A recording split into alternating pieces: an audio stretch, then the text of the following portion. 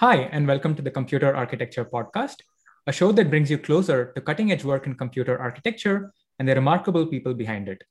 We are your hosts. I'm Suvinay Subramanian. And I'm Lisa Shu. Today we have with us Professor Fred Chang, who is the Seymour Goodman Professor in the Department of Computer Science at the University of Chicago, and also the Chief Scientist of Supertech, a quantum software startup. He is also lead principal investigator for the EPIC project, which is an NSF expedition in computing. And previously, Fred received his PhD from MIT in 1996 and was a faculty member at UC Davis and UC Santa Barbara. Fred has made significant contributions to architecture and the system stack for quantum computing, and his other research interests include emerging technologies for computing, multi-core and embedded architectures, computer security, and sustainable computing. Today, he's here to talk to us about the system stack for quantum computing. A quick disclaimer that all views shared on the show are the opinions of individuals and do not reflect the views of the organizations they work for.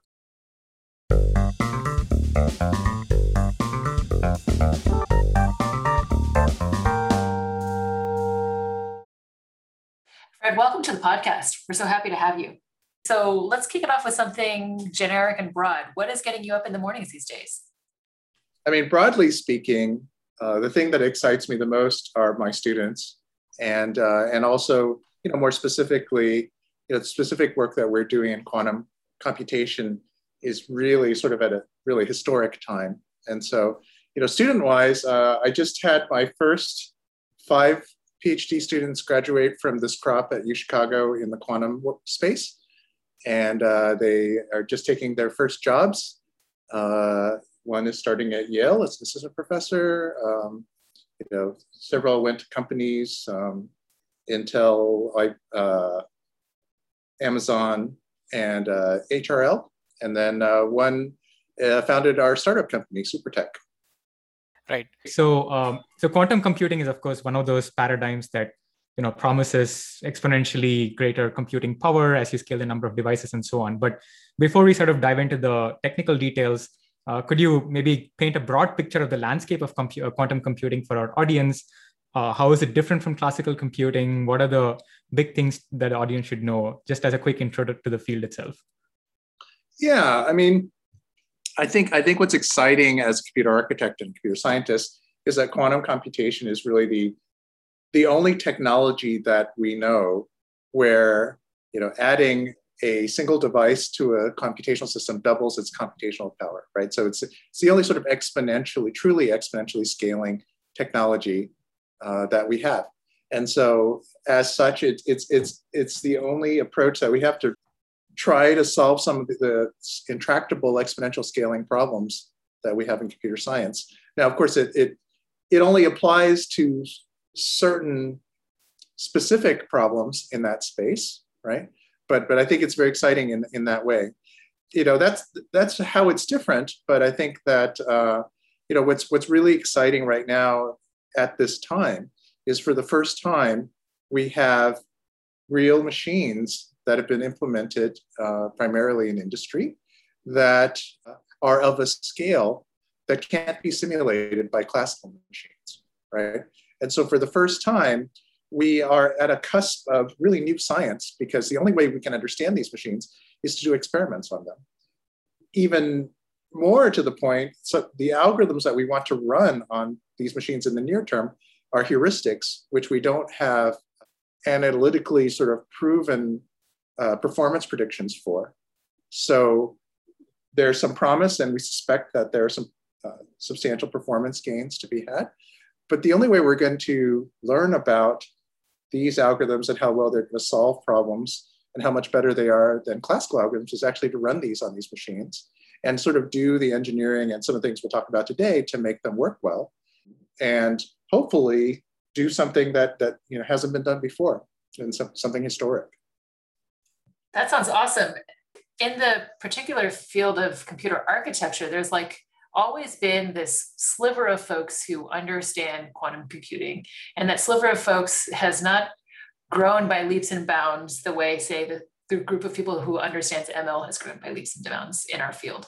So when it comes to quantum computing, the thing that you said initially, which was you add a single device and everything the computational power changes exponentially. The three things that I've learned about quantum computing in the past is that they're finicky. And so is it really the case that one device doubles it? I keep hearing about having to have all this redundancy. And so there's this notion that as you expand the number of devices, some of it have to be dedicated to redundancy to make sure that the answer is correct. So is it truly that exponential? And I've heard that there's different approaches to how you might build the machine and trending towards needing more redundancy versus less. Does that affect the software stack? So kind of want to hear about this aspect. Absolutely. It is definitely the case that one of the most challenging things in quantum computation is dealing with errors, right? And part of the difficulty in that is that there is this thing called the no cloning theorem, which says that you can't perfectly copy an arbitrary quantum state. The implication of that is there's no way to sort of make a backup copy or a checkpoint of your computation. And if you have an error that isn't correctable, you've essentially lost your entire computation. You have to start over, right? And so the approach has been to either, in the near term, just run short computations and try to make your machines as reliable as possible, or come up with, as you were mentioning, some sort of error correction method, which allows you to essentially continuously correct your errors without, you can have redundancy, but you can't have essentially a perfect copy. You have to encode the particular state in a particular error correction code, and then continuously correct it without, essentially there's not a notion of backup copy. You just have to keep the data constantly in this correctable state. And then all of your computations are within that code, right? And so it's true that kind of redundancy costs you something, but in general, the redundancy is sort of polynomial in overhead, which means that you still can have that exponential gain. One thing I didn't mention is the other big challenge in quantum computation is there are a limited number of algorithms that have potentially an exponential gain. In fact, it's not a provable exponential gain, it's just in practice an exponential gain, right? Sort of the best known classical algorithms are exponential and the best known quantum algorithms are not, right? And so, but there's no proof that says that we won't come up with the polynomial algorithm for the exponential, or in the classical case, right? But it is still the case that, as far as we know, there are some exponential gains to be had. And even with error correction, those persist, right? That isn't to say that there's a lot of engineering to be done, because there are a lot of constant factors. And as architects, we know that even though if there's an asymptotic gain, it may be that the crossover point isn't anywhere useful in practice, right? The other thing I'll mention is that there's actually sort of a middle ground between the two things I mentioned, which is, make machines as reliable as possible physically and then run short programs, or error correct them. There's a middle ground sort of to bridge those two things, is something that we call error mitigation techniques, where instead of using a single physical device to implement a quantum bit, we might use a couple of them or some ensemble and have a little bit of, it's almost like physical, it's not really error correction, but sort of just a physical ensemble that represents a qubit that has a lower probability of error. And that's somewhere in the middle of these two things. And that's probably what's going to be next. And then hopefully we'll use that to bootstrap ourselves to some sort of error corrected system. So just picking up on the algorithms, both in the near term and long term. So how should we think about, programs that are amenable to quantum acceleration, both in these different paradigms in the near term and maybe even in the longer term? I mean, most quantum algorithms, especially in the near term, you could think of as essentially an energy minimization algorithm.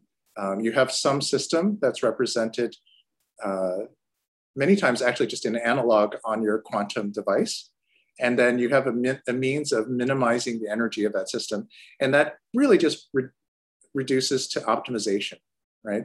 You can think of most quantum kernels as optimizing some hard, small problem that is a subproblem of something you need to solve in your sort of larger application, right? So you could think of the quantum machine as a quantum processing unit, or like a QPU, like a GPU, right?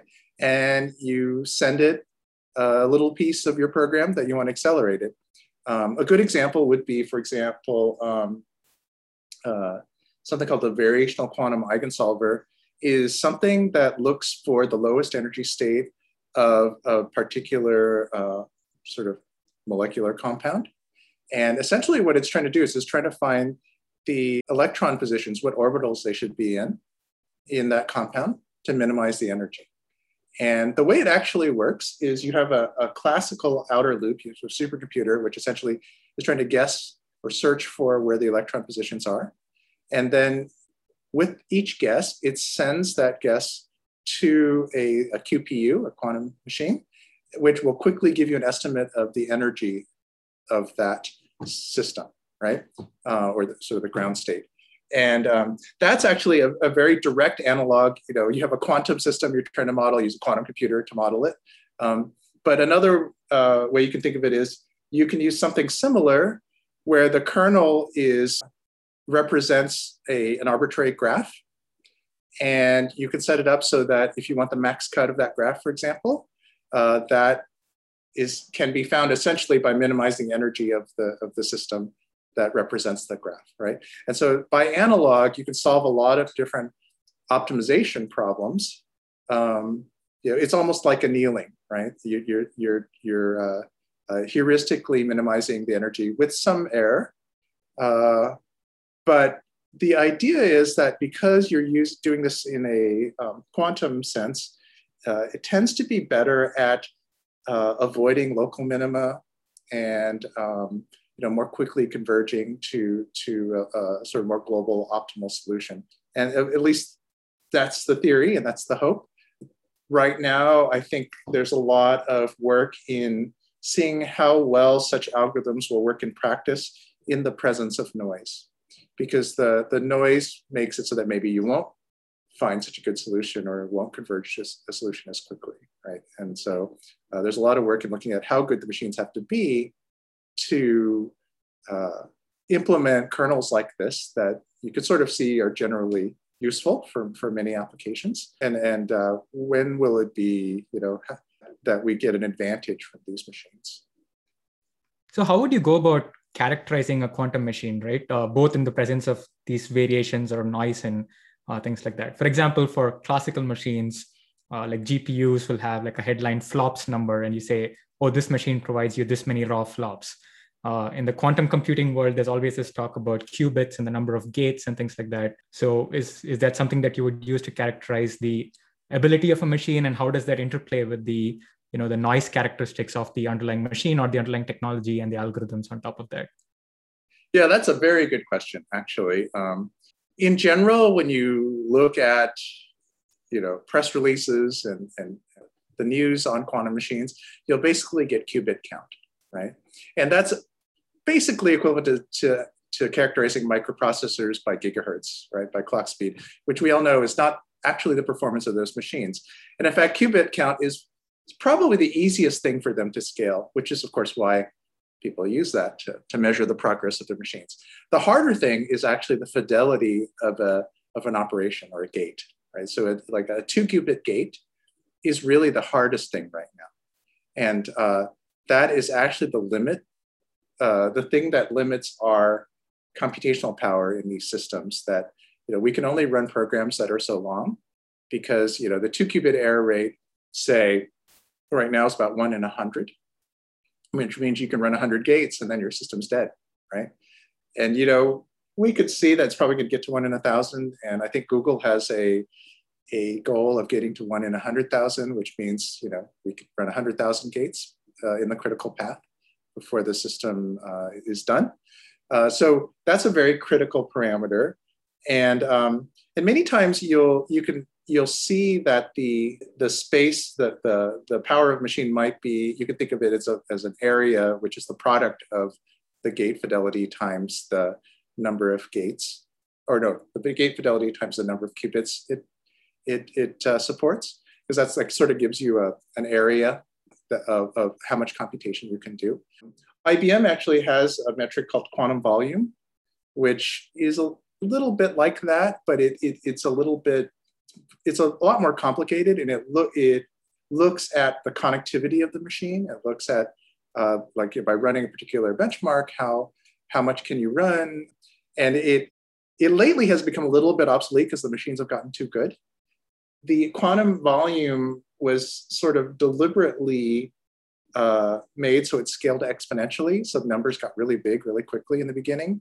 And then as machines got really good lately, the volume went from like, tens to 100 to like 1 million, right? Or it became too big now. So that's probably not a good metric anymore.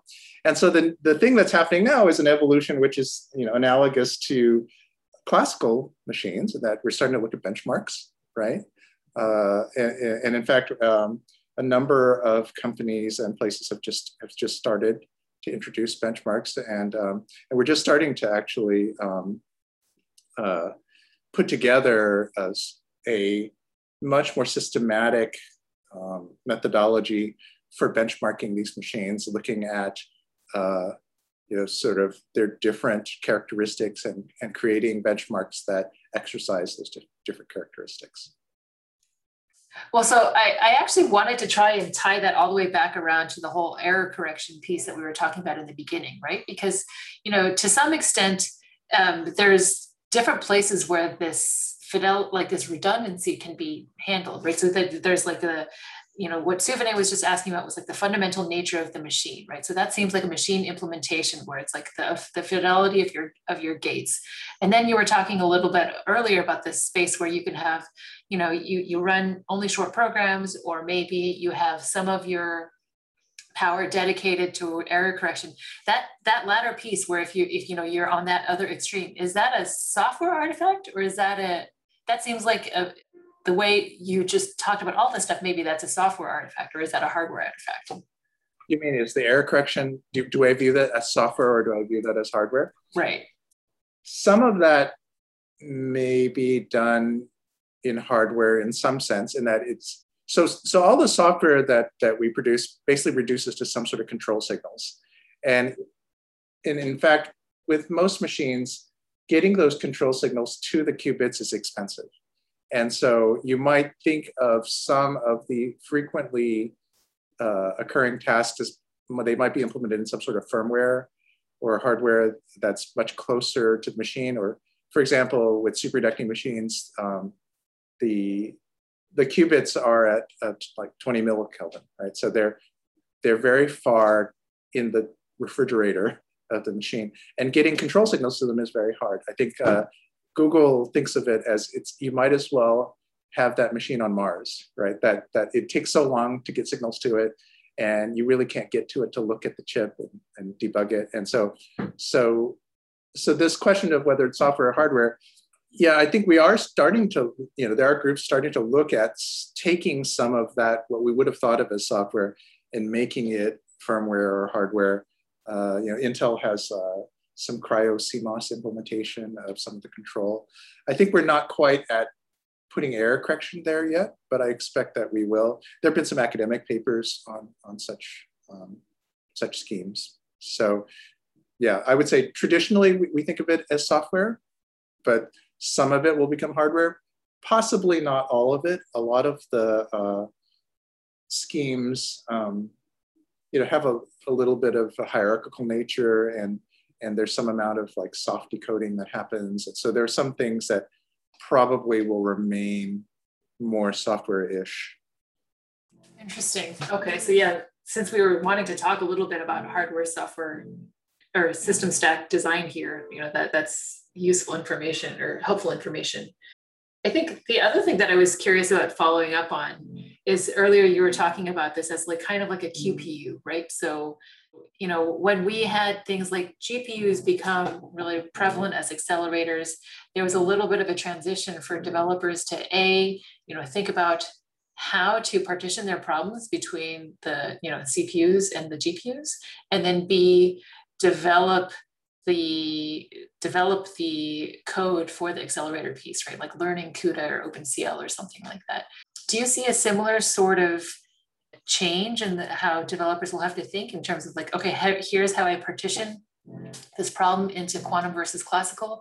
And then now I have to, learn this new framework, say, to express what I want to do in the quantum world?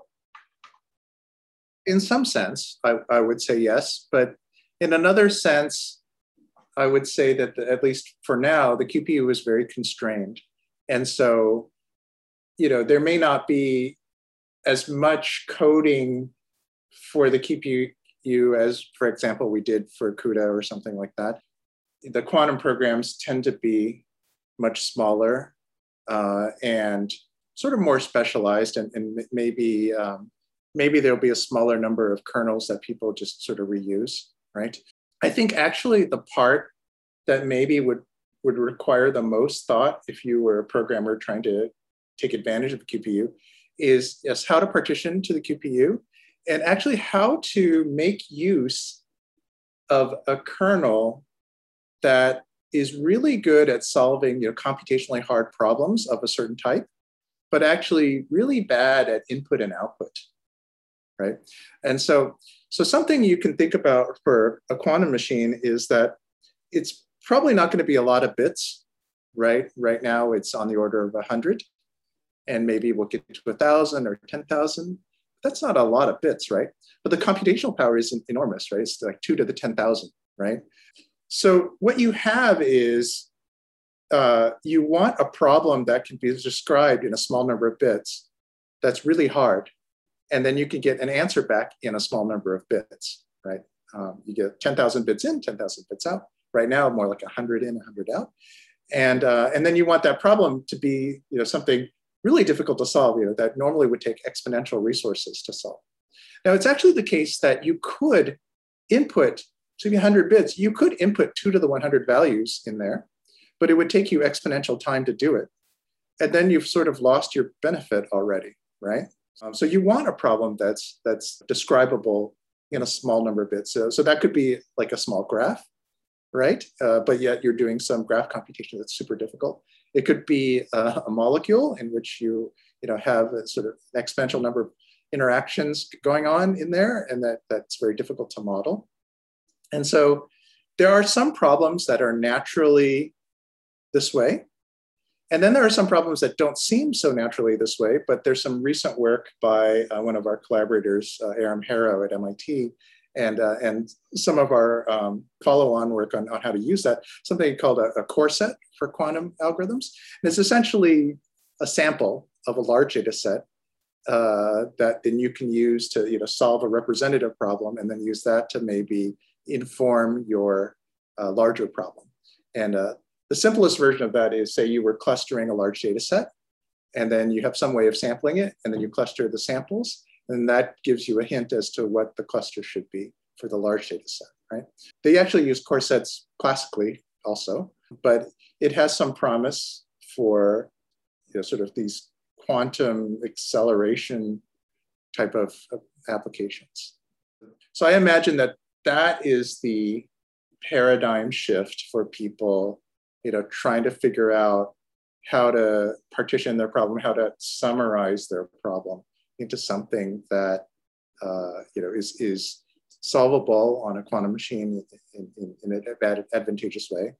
But of course, there's the obvious ones where you want to model some sort of quantum physics, quantum system, material problem. Then that perhaps that's much more obvious, right? Right. No, that's a really good summary. It sounds like what you need is like a compact problem representation, but that sort of blows up into like more exponential compute, and that sort of maps really well to the quantum systems that we have today.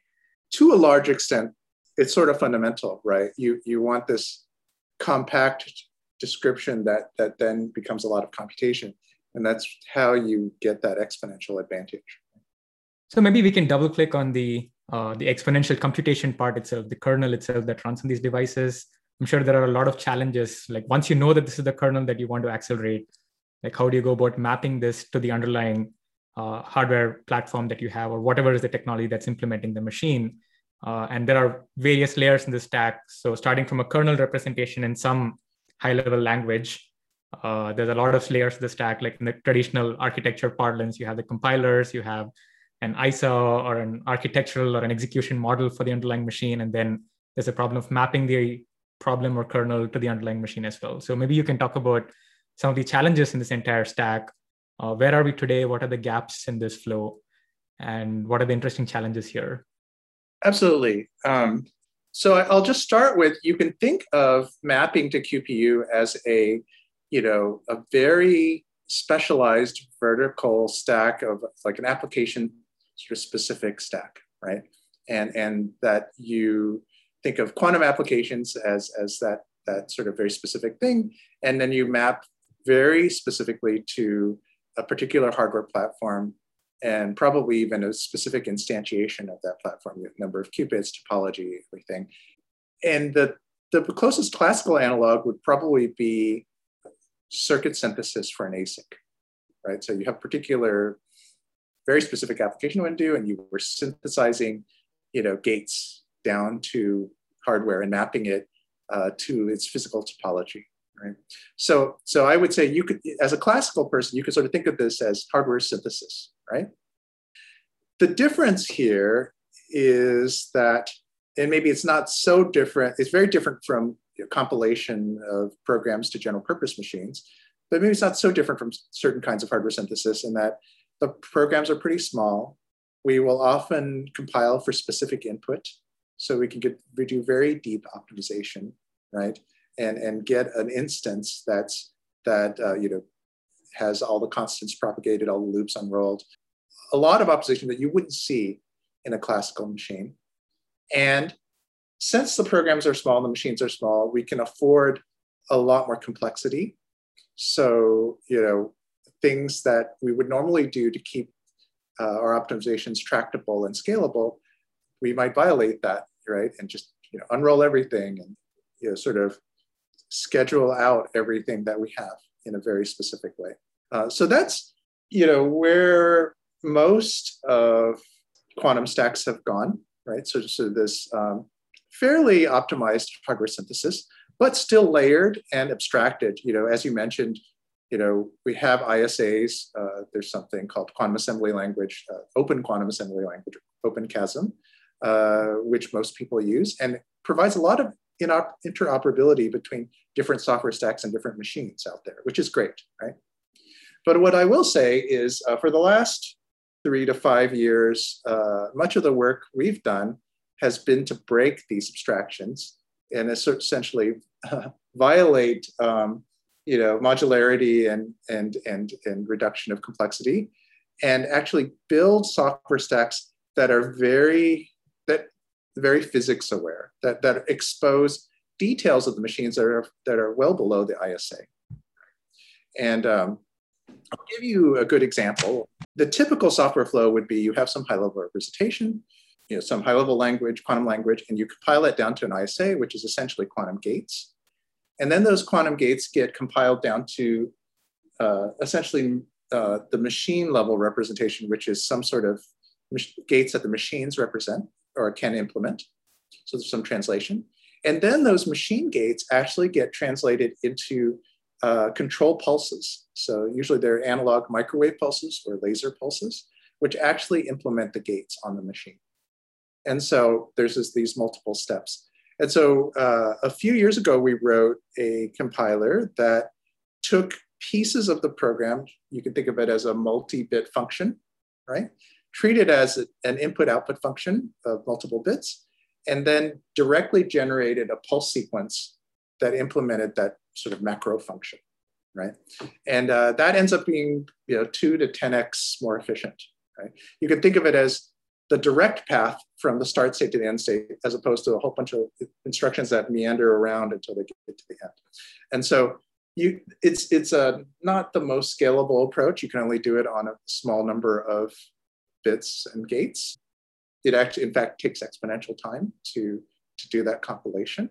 But there are quite a number of these physics-aware optimizations that can give us very substantial gains. And in fact, I guess I didn't start this interview, which I often do with, our project our expedition called EPIC has this goal of improving the efficiency of quantum programs on machines by 2 to 3 orders of magnitude. And the way that we're going to do that is by breaking abstraction and optimizing for the physics of machines. So that's really interesting, actually, because I think in many ways, when you think about what makes hardware, like various hardwares win, there's like the hardware piece, the fundamental performance of the hardware, and then the ability for people to access it through the software stack, right? And so, in some ways you can say the battles are won, but with better hardware. In some ways you can say the battles are won with better software stacks. And as of right now, there's a lot of different industrial giants that have various machines and they have their own software stacks. And so now when you talk about like breaking the abstractions and making it really, really custom to the machine underneath, that makes it even sort of, the fates of the two are really, really tied together. Like you kind of have to choose now which particular machine or which particular implementation you want, and then you marry yourself to both that software stack and that machine. So I guess what I'm wondering is, like, in this new world, where do you think, given that everybody's kind of interested in building a, quantum accelerator, where do you think the battle will be won for, like, who's going to win that race? Like a better machine or a better stack? Well, I mean, I think you need both, right? I think that there's much more attention being paid to better machines than better stacks. And so at some level, the bigger win is in software stacks at the moment. 3 orders of magnitude from the software stack is equivalent to about 20 years of hardware development, right? And so if you can implement a stack in a few years that does that, then you've cut off 20 years of time, right, in terms of making these machines happen. So I think that is our vision. Now, of course, there's some interplay between what the software stack can do and what the machines can do. And that, I think, is very important and exciting. Many of the things that we do in our software stack come from our experimentalists, right? A typical conversation would be an experimentalist would come to me and say, I can do this special thing with my machine. Can you do something with it in the software stack? And we're like, yes, we can. And so, any number of things, we have this work on ternary logic, qubits instead of qubits. And, that can save you an order of magnitude in the number of devices you need in your machine, potentially. And that came from, in fact, a visit I had at Yale where they were saying, we can do these 3-level qubits. You should figure out where you can do that in software, with that, right? And so that, and the same thing with this pulse optimization, right? One of our collaborators here at UChicago uses pulse optimization to optimize sort of single qubit and 2-qubit gates. The question was, well, could we use that for larger functions, right? Could we just optimize the whole program with it? Turns out we can't, because that's not scalable, but we can optimize chunks of it. So there's that. The other thing I will say is that it is actually maybe a little surprising, but many of the techniques that you might come up with to optimize for a specific platform will generalize to other platforms. Even though the platforms sound quite different, trapped ions and transmons, superconducting devices of different kinds, they have a lot of fundamental features that have the same architectural implications, right? They're all physical, sort of 2D-ish, 1D or 2D-ish. And so they have the same sort of similar topological constraints, and communication is hard. They're all controlled through some sort of analog pulse sequence of different kinds. And so there are many of the things that we come up with, even though they initially are specific to a particular technology, will translate to many other qubit technologies and platforms. Yeah, so as you were elaborating on the importance of the software stack, so one of the thoughts that occurred to me was, like, in the space of accelerators, like domain-specific accelerators. So one of the things that you need is, apart from the programming language, the compiler stack and all, you need things like debugging tools or things to visualize what's going on, like either from a performance standpoint or from a correctness standpoint. So are these factors that are important in the context of a quantum system, or are we still like very far away from that? Like this is not a concern right now. Today, we're just trying to program the machines and people have very good visibility into the system.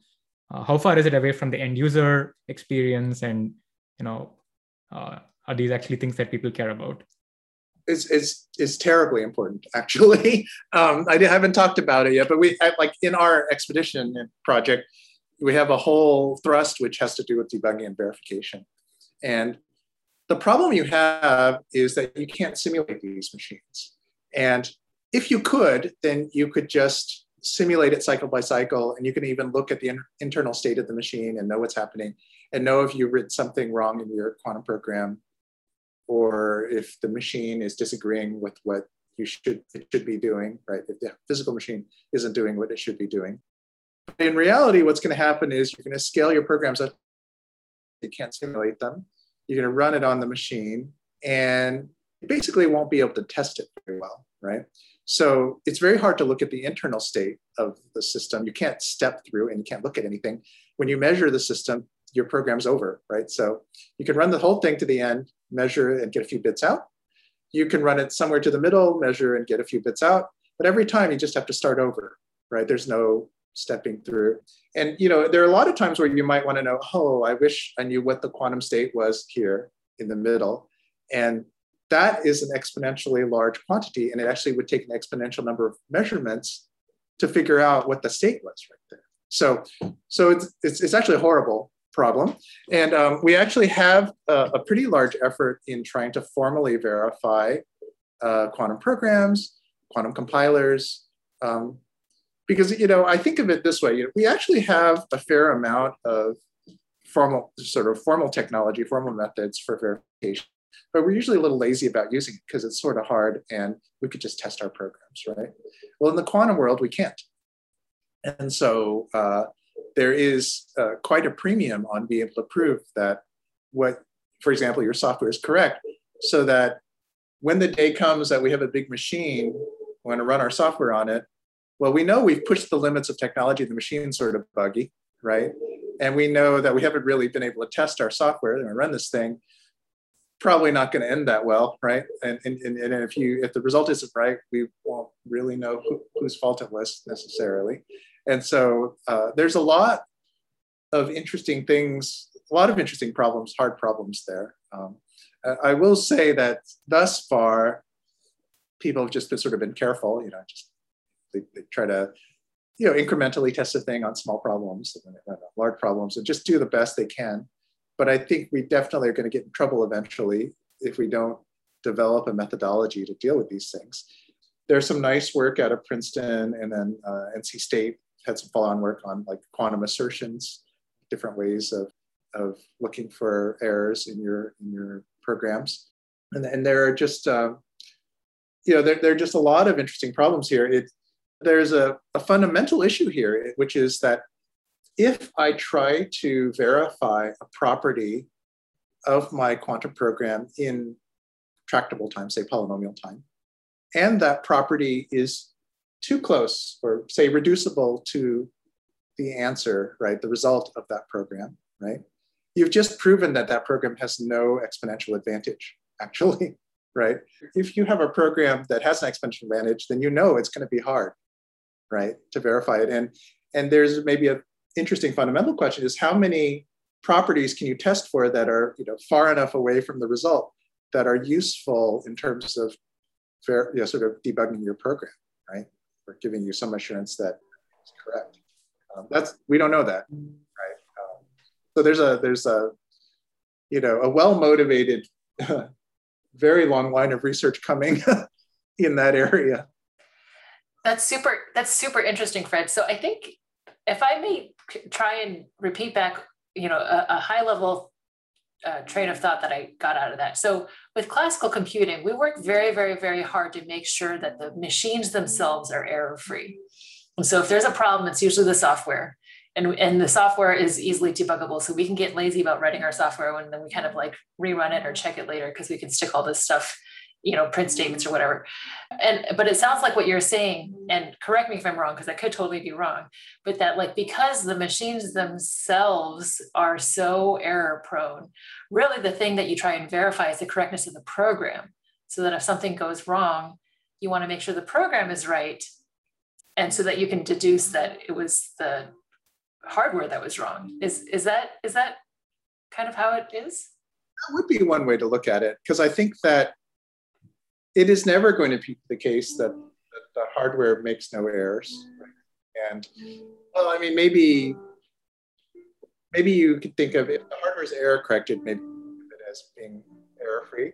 But at some level, the error correction software is sort of software, right? And so you at least need to verify that, so that when you run it on top of the machine, because the underlying physical hardware will always be error prone, right? Maybe errors that you understand, maybe not completely. Yeah, that's so interesting. That's like a total flip flop, right? To want to formally verify your software because you just can't rely on the hardware. That's fascinating. What is one big open question that you'd like to see solved in quantum computer architecture or quantum systems? Yeah, I mean, actually, the thing I would like to see solved is that we have techniques right now for error mitigation, which is essentially, well, okay, so let me put it this way. The way that we've been making machines better for the last 5 years is essentially by being more careful, like making the devices more carefully, calibrating them more carefully. And so, we're sort of going from like 1 9 of reliability to 2 9s to maybe 3 9s by being super careful. There's no way we're going to get to 5 9s that way, right?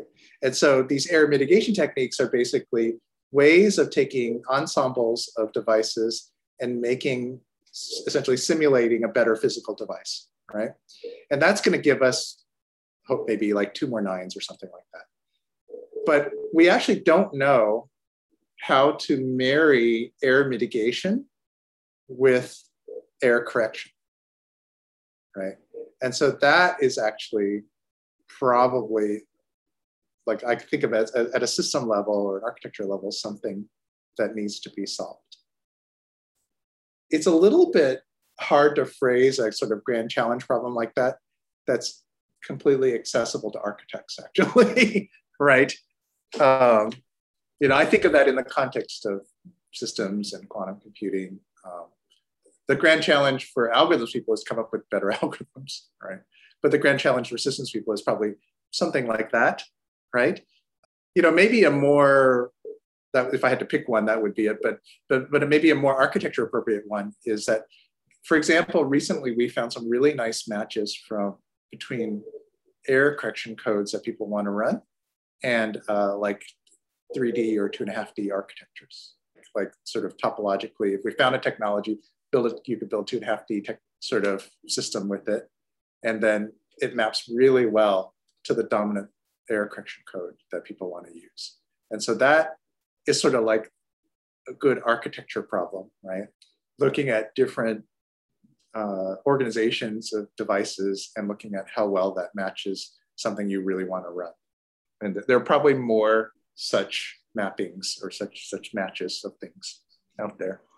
So I think there was one other kind of large high-level question that I was hoping to ask you today before maybe we transition into talking about your career, which is, when I was a grad student, like AI was a thing where people were like, yeah, people have been promising cool stuff on that forever. It's still a long way away. It's been around for a long time. It's like I think it was pretty much one of the AI winters when I was a grad student.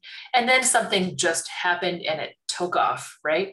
And so oftentimes, given that Microsoft has a presence in the quantum world, and I was quantum adjacent for a while when I was here, people would ask me, and I would say, like, it seems to me like it's kind of similar to this, right? Like it's, there was a step function and then something's going to happen and boom. And it sounds like what you're saying is like with the fact that we now actually have machines where you can, like real machines, we're maybe approaching the beginning of, like a super hockey stick. Would you say that's the case? Like that we're at the beginning of a super hockey stick for quantum? And if that's the case, do you advise our, our listeners who are still in school to go into this space? And if so, what should they be thinking about? I think there is an inflection point here with these new machines, and I think it's certainly scientifically very interesting. I would say that maybe the super hotkey stick is a little bit further away, that, probably the super hotkey stick is going to come when we get to fault tolerant machines, and maybe that's 5 years away, right?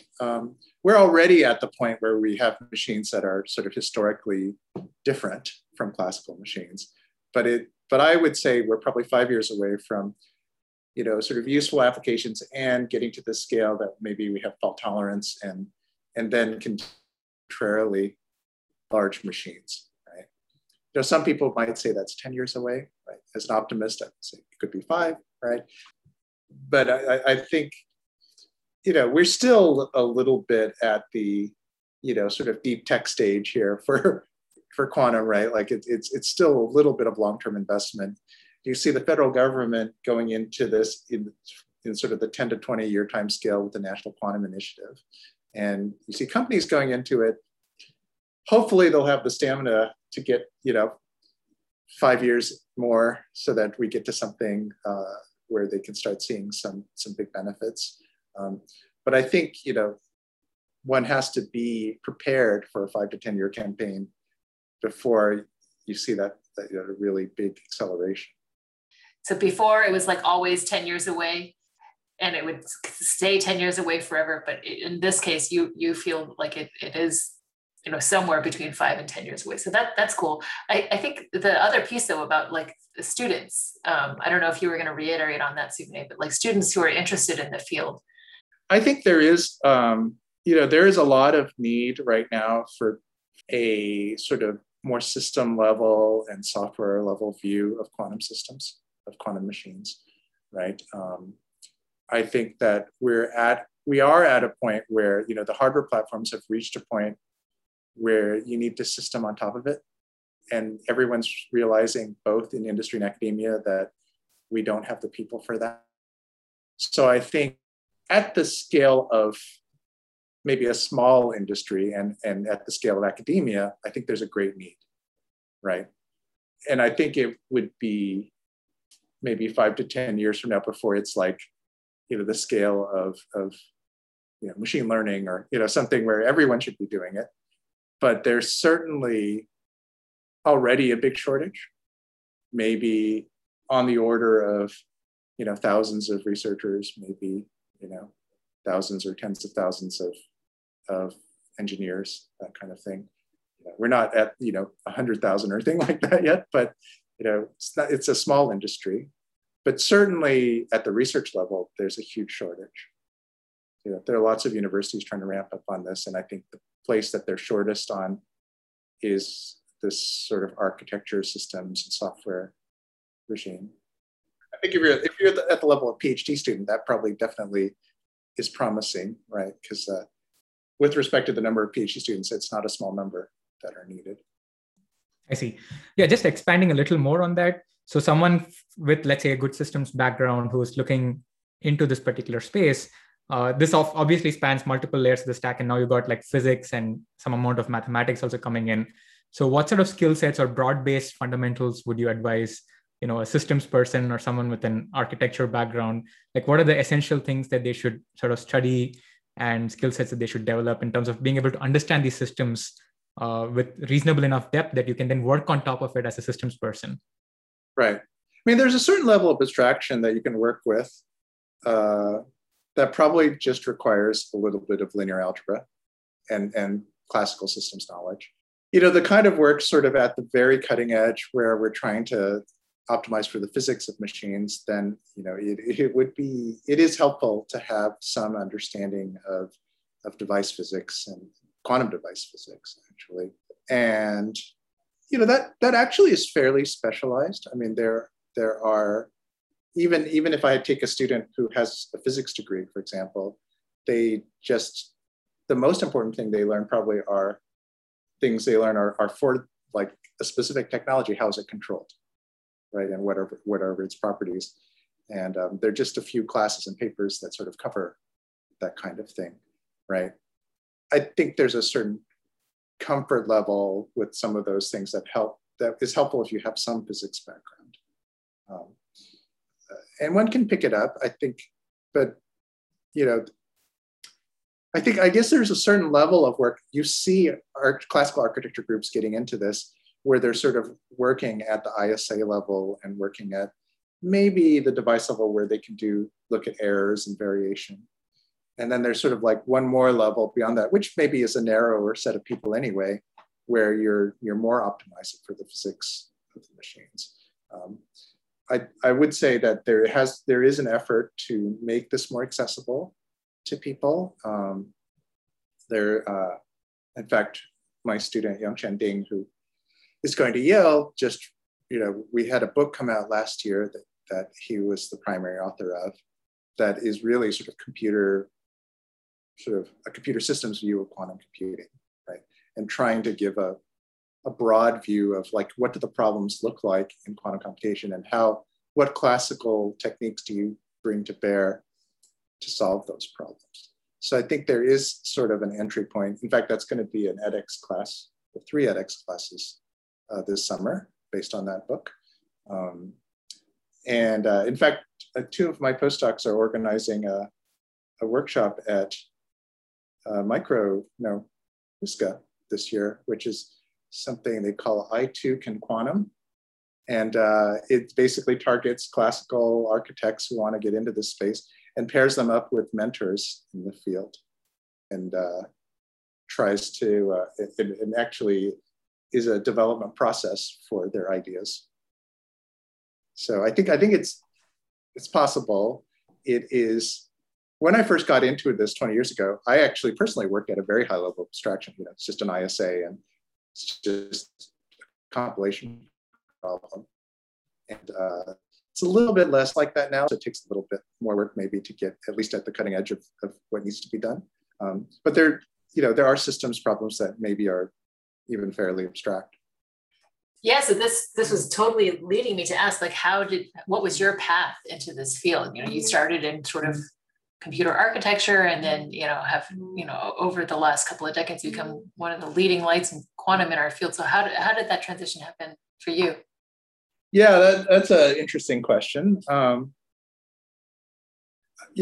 asked this question, and maybe more generally, how I chose the different topics in my career quite often.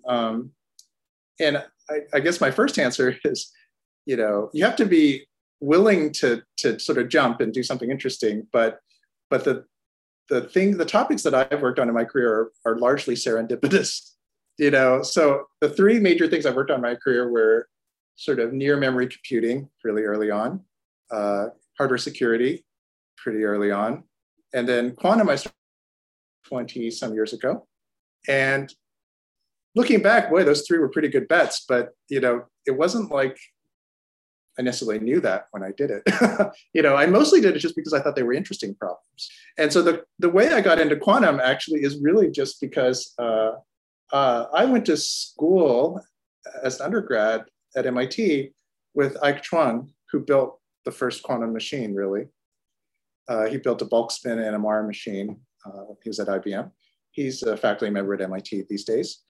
And Ike just came to me back in 2000 or so and sort of said, hey, it's time that we start looking at architecture for these systems, they're getting big enough. And we built a DARPA project with me and Ike, and actually John Kubatelitz at Berkeley, who we also went to school with. And I just said, oh, I gotta find 2 good architects and start working on this. And I think the reason how I got into it was like, oh, I was willing to say yes, right? And I actually had the good fortune of having one of the founders of the field from the physics side, and who actually wrote this book that we call Mike and Ike, which is the Bible of quantum computing, giant book. And he just sat down for a few hours and just like wrote in my notebook and taught me enough about quantum computation to get started, right? One-on-one. And so, I would credit Ike with getting me into this. But at the time, why did I get into it? it was back then, I think the field of computer architecture was still pretty constrained by commodity forces, right? The easiest thing to do was to work on a branch predictor or cache algorithm for a RISC processor or an x86 or something. And that was a little constraining, right? And so, here was a new area of computer architecture where you could basically do anything you wanted, right? And to me, that was just in itself worth doing, right? And in many ways, for a couple decades off and on, it was a little bit of a hobby, right? And it's an interesting field because it has some national security implications. So every now and then there'd be a lot of funding and it become like a sort of focus area. And then, then it would go off, sometimes become classified. And, so there were different things that happened along the way. And then, it got to the point where industry picked it up and it, became, national initiative, at least a public national initiative. So I guess that's how it came about. I don't know, life is serendipitous, and work with smart people and get good students. That's how it works. Right. Speaking of smart students and good people, any words of advice or wisdom to our listeners based on your experience or in general? I definitely see just in terms of smart people, I've been fortunate that I guess lots of smart people have been willing to work with me, right? Like I really, it is these interdisciplinary areas. It is, it's so much. It is a lot of work, right? To learn about all these different sort of intersecting fields, and to some level, it's not possible to be an expert in all of those fields simultaneously, right? And a lot of it boils down to just talking to smart people in each field, right? And spending a lot of time learning their language and working with them and building relationships that bridge those gaps. So that's one thing, right? And I've definitely spent a lot of time doing that in my career, and sort of bridging the time scales and the cultures of different fields, right? A physicist might tell you they're going to do something or write a paper about it, and it's 5 years in the future, right? And I would go, what? I was thinking 5 months. What? And so that's something you have to work with, right? With students, I mean, I give my students a lot of freedom, and I think that's really key. I don't know. I've been lucky to have really, really good students. Part of it, I think, is maybe working on unusual, unorthodox topics. Right? I think that is an attractor. I don't know. Part of it is just treating them well, and letting and trusting them, really. I don't know. I don't know why I've been so lucky with that, actually. That's so great to hear you speak so humbly about your great career, Fred. It's been a total delight talking to you today. I've learned a lot. I always have fun talking with you, and we're really appreciative that you're able to join us today. Yeah, this was fun. Thanks for asking me on your show. Yeah, thank you, Fred, for the whirlwind tour of quantum computing and the system stack for quantum computers. I think we could have spent a lot of time delving further into just each one of those threads and talking with you for hours on end. But thank you so much for educating us and our audience on this really fascinating space.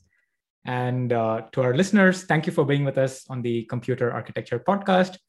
Till next time, it's goodbye from us.